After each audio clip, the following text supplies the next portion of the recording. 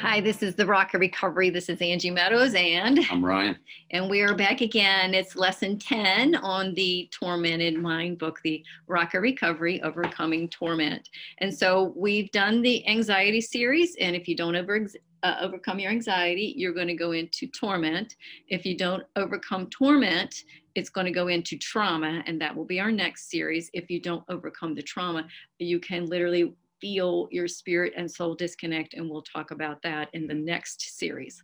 It's going to be cool. Oh, that sounds good. So when we get done with 100 and some lessons, almost 200 lessons, you're going to have some emotional skills to get on top of all of the rabbits that we end up having to, monkeys that we're chasing. Yes. So today we're going to talk about sober emotions, because what I've realized is that many people, even though they're years in recovery, still do not have sober emotions and sober relationships. And the relationship series will be coming after the Spirit and Soul Disconnect. We'll have a sober relationships, so we'll know what healthy and toxic relationships look like. And so today what we want to talk about is how to have sober emotions. Emotions. Yeah, so let's screen share. There we go. It's right there.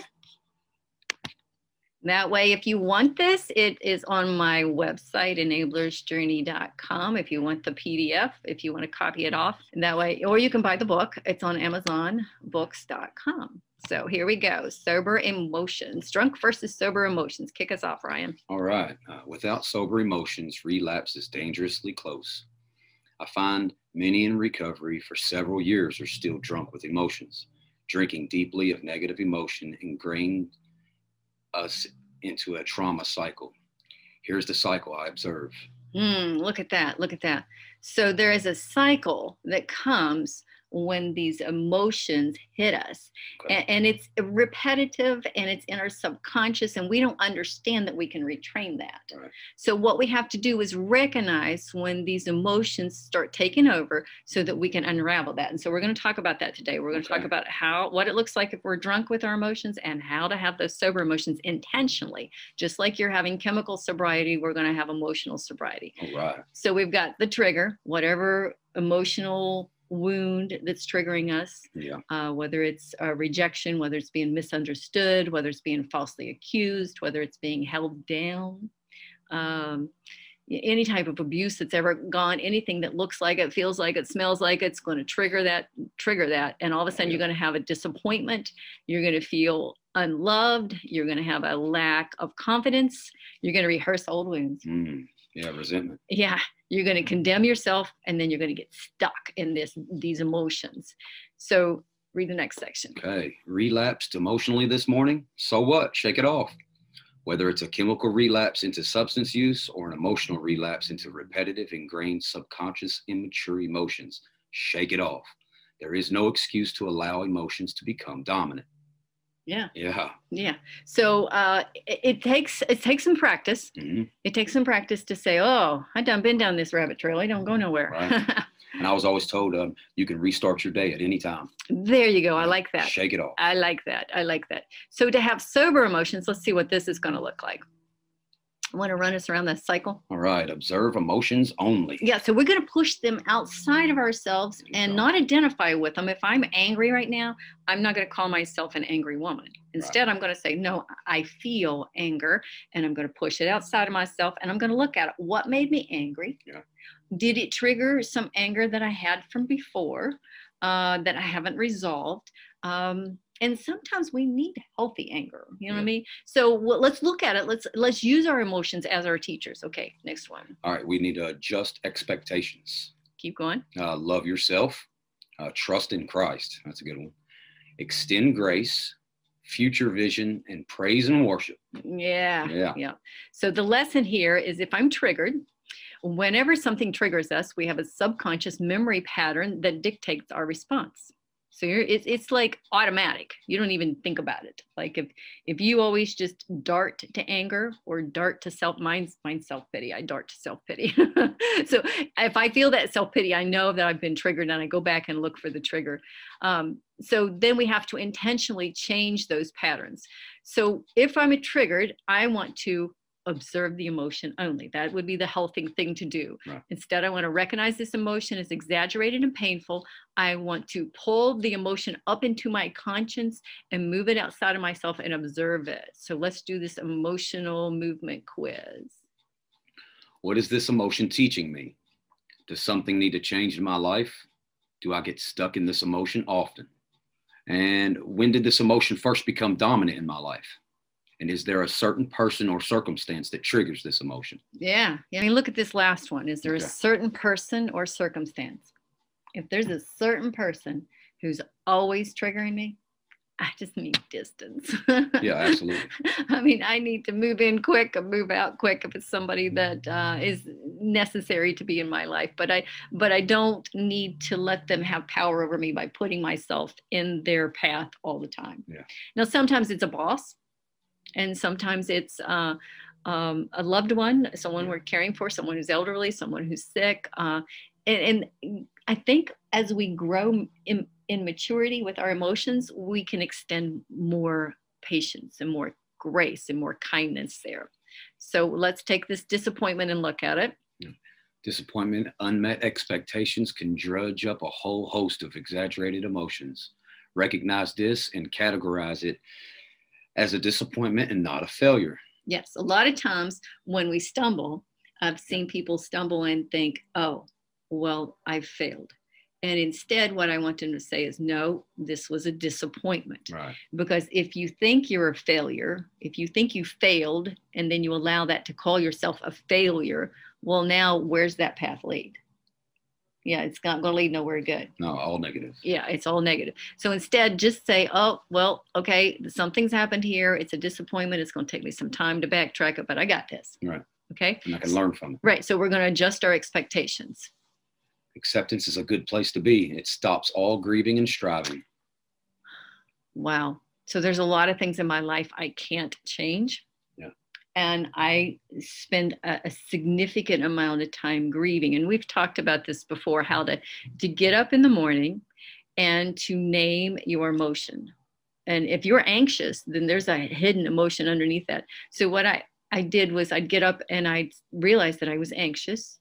And so I'd sit with it a little while and I'd realize, oh, I'm grieving. This has happened and this is, and so that went on for like a month. Every morning I got up with the emotion of grieving. First it was anxious, and then I uncovered the grieving that was underneath the anxiety and worked through that. Well, after the month, I was angry. Yeah. I was angry at some of the things that had happened that was wrong.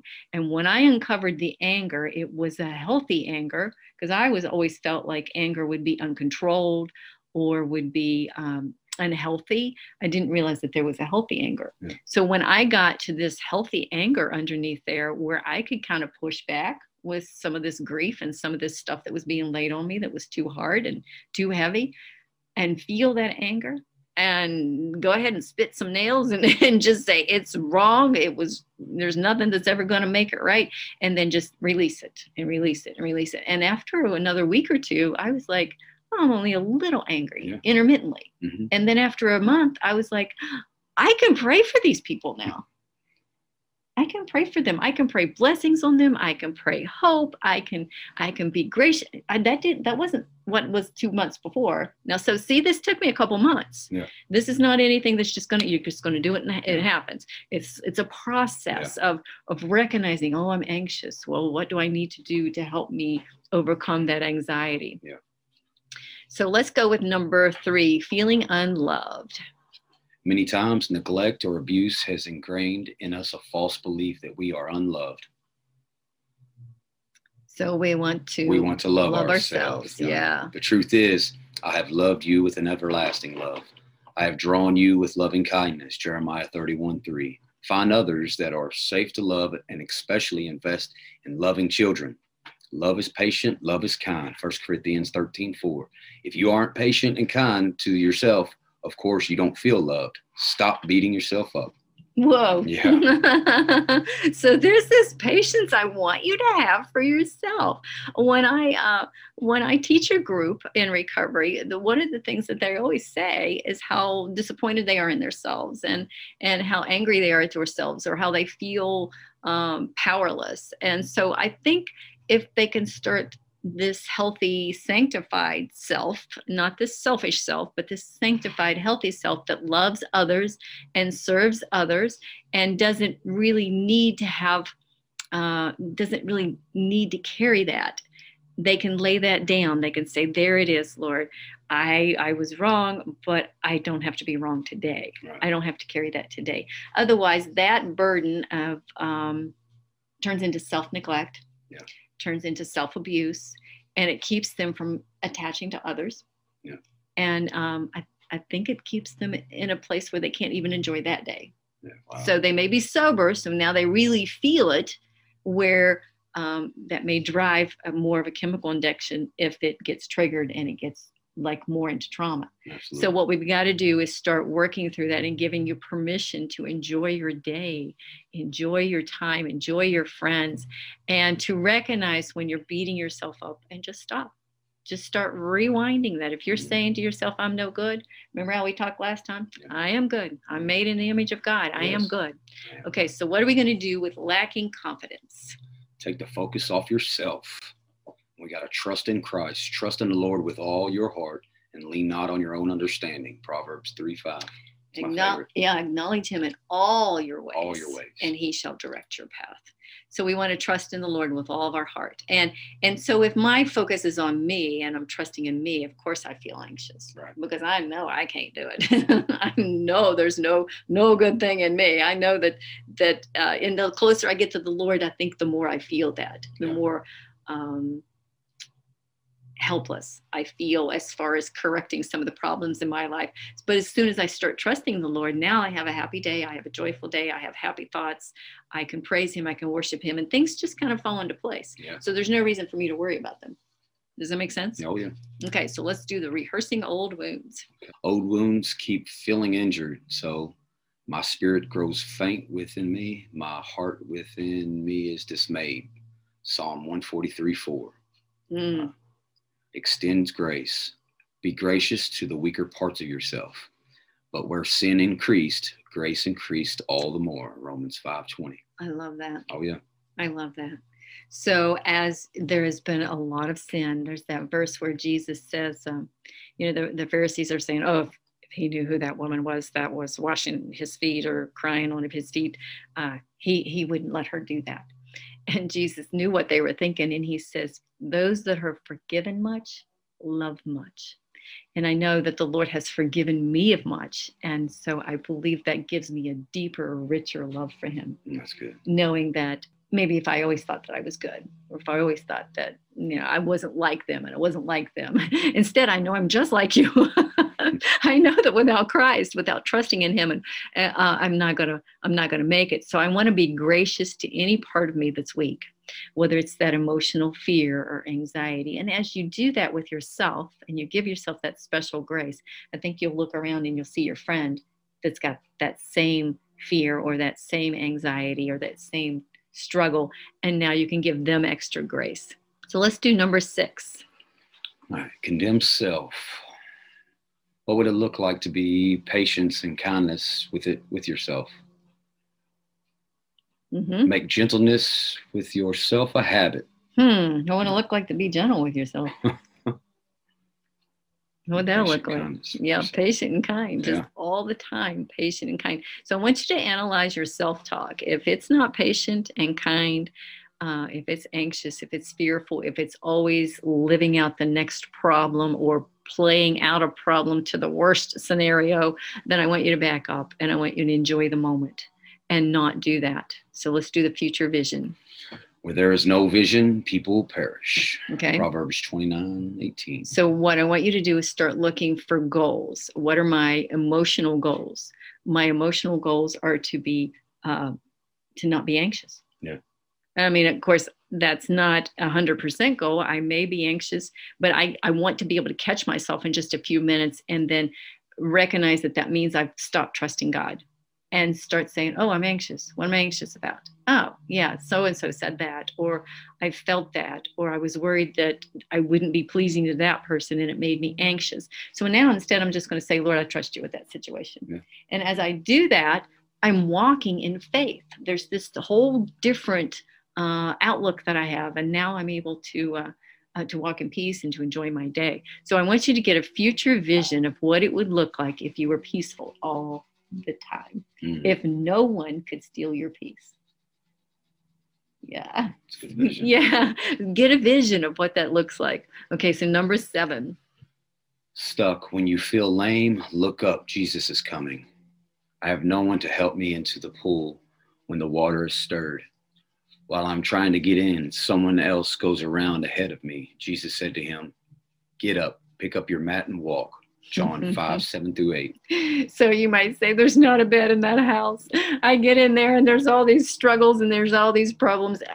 If you get there and that's your only hope for recovery, that's wrong. Right. Your hope is in Jesus. Your hope, I mean, he's going to walk past you, whether you're on the street, in the alley, in a dumpster, under a bridge, or in that house, or in that $50,000 recovery. No matter where you're at, when Jesus walks past you and he says, get up, pick up your mat and walk. When he speaks, when he breathes on you, and when he speaks, there's just going to be this courage that you can make it, that there's going to be a deliverance here. So, and then it's going to turn into this praise and worship. Yeah, often there's nothing we can do about a situation or dire circumstance. So let's just offer to God the sacrifice of our praise. Through Jesus, therefore, let us continually offer to God a sacrifice of praise, the fruit of lips that openly profess his name. Hebrews 13:15. So I think the fruit of my lips, is it rotten fruit? Am I condemning others? Am I judging others? Am I being complaining and grumbling? I mean, that's rotten fruit. Yeah. I'm going to stay stuck in that wilderness. Yeah. But if I can change what's coming off of my lips, the sweetness of the lips increases learning in Proverbs. So if I can change what's coming off of my lips to be sweet, to be kind, I don't ever need to be unkind. Yeah. There's no excuse.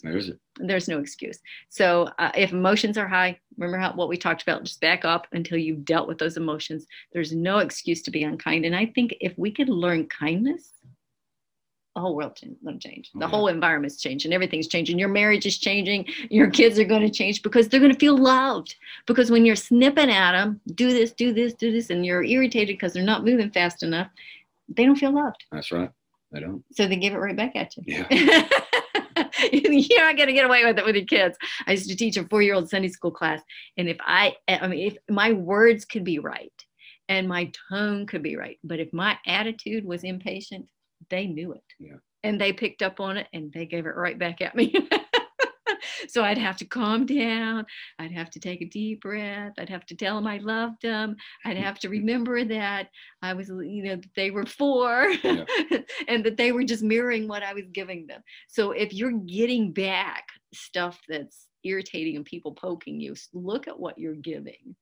Look at what's coming off of your lips towards them, because if they're 4, emotionally, mentally, spiritually, they don't know any different other than just to soak up what you're giving them and give it right back at you. Yeah. And so if you've got a boss that's irritating and condemning and snippy and carrying on, if you can be emotionally mature, respect the position of the person, they're the authority, respect their position, but also be gentle.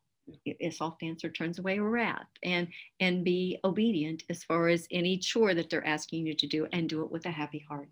So I always told the children, who's responsible for your happy heart? And they'd say, oh yeah, that's right. I'm responsible for my happy heart. So if your heart's not happy, it's you. It is. It's you. And I know circumstances can be really yucky, but I can still be happy. Yeah.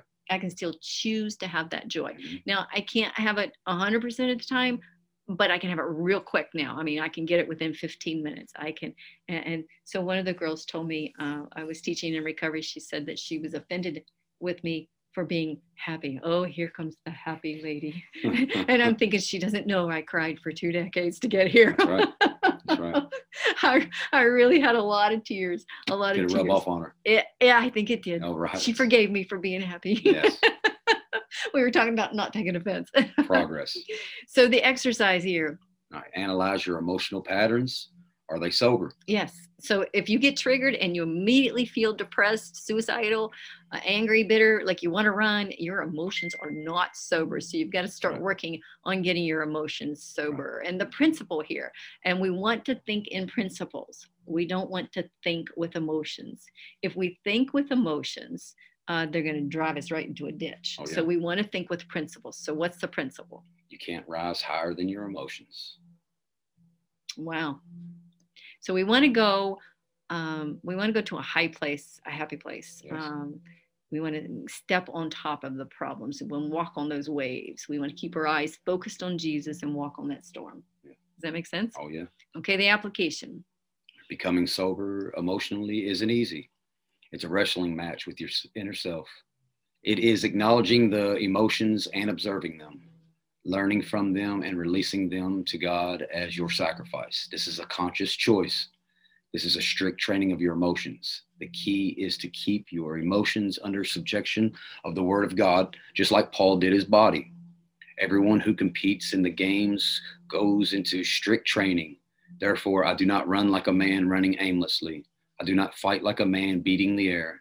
No, I beat my body and make it a slave so that after I have preached to others, I myself will not be disqualified for the prize. 1 Corinthians 9:25-27. Wow. Yeah. So it is a wrestling match. I cannot listen to my passive thoughts.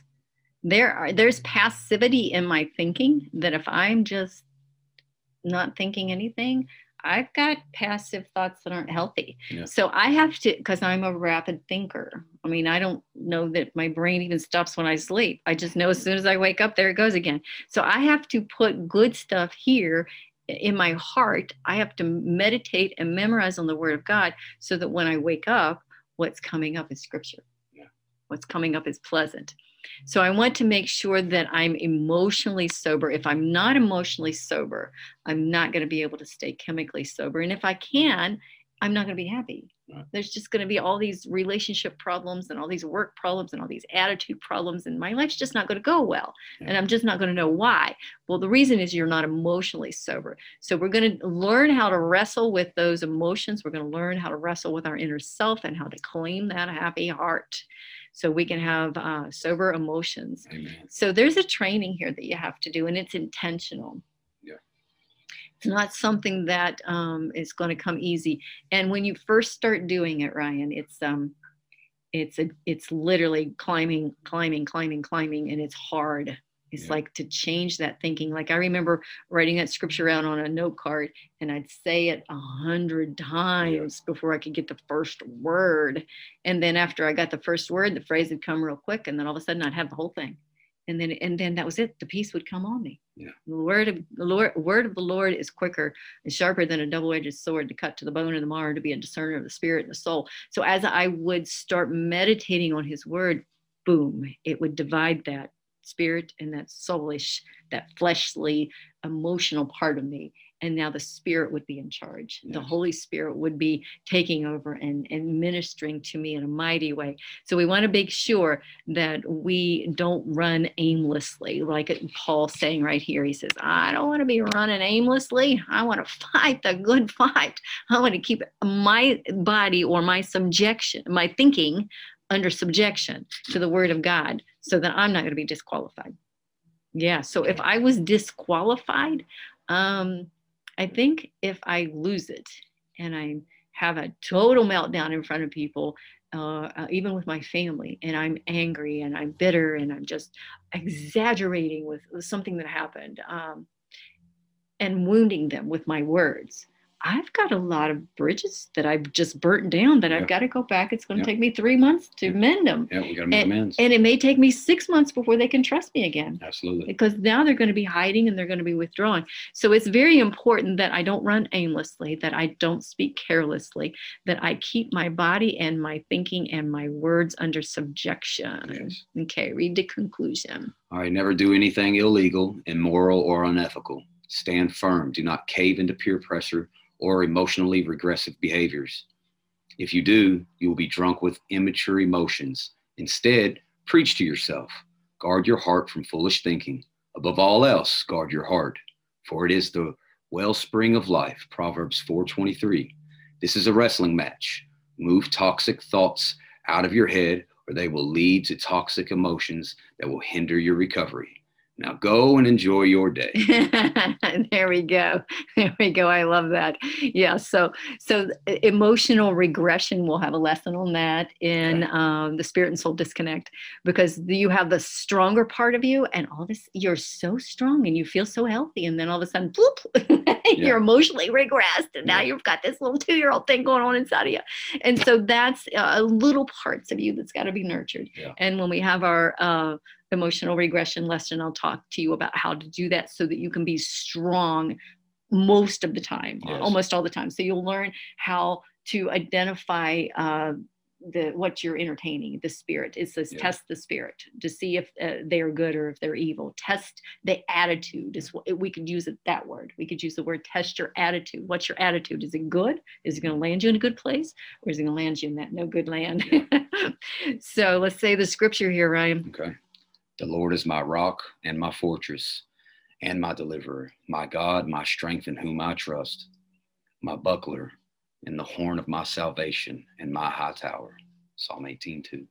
Almighty God, help us to stop drinking from addictive, toxic emotions and to drink deeply from the water of life, that out of our bellies may flow rivers of living waters to give hope to the desperate and dying world. In Jesus' name we pray. Amen. And the Lord says that he that believes on me, as the scripture has said, out of his belly will flow rivers of living water in John 7:38. So I just pray those rivers to be washing over you and pouring out from you and cleansing you and helping to water everything that's in your path with the goodness of the Lord. And this is Angie Meadows. And this is Ryan. Yeah. Hi. And this is the Rocky Recovery. And we will see you later for the next lesson. We're on enablersjourney.com if you want the PDF. We're on Rocky Recovery podcast. The YouTube is Angie G. Meadows.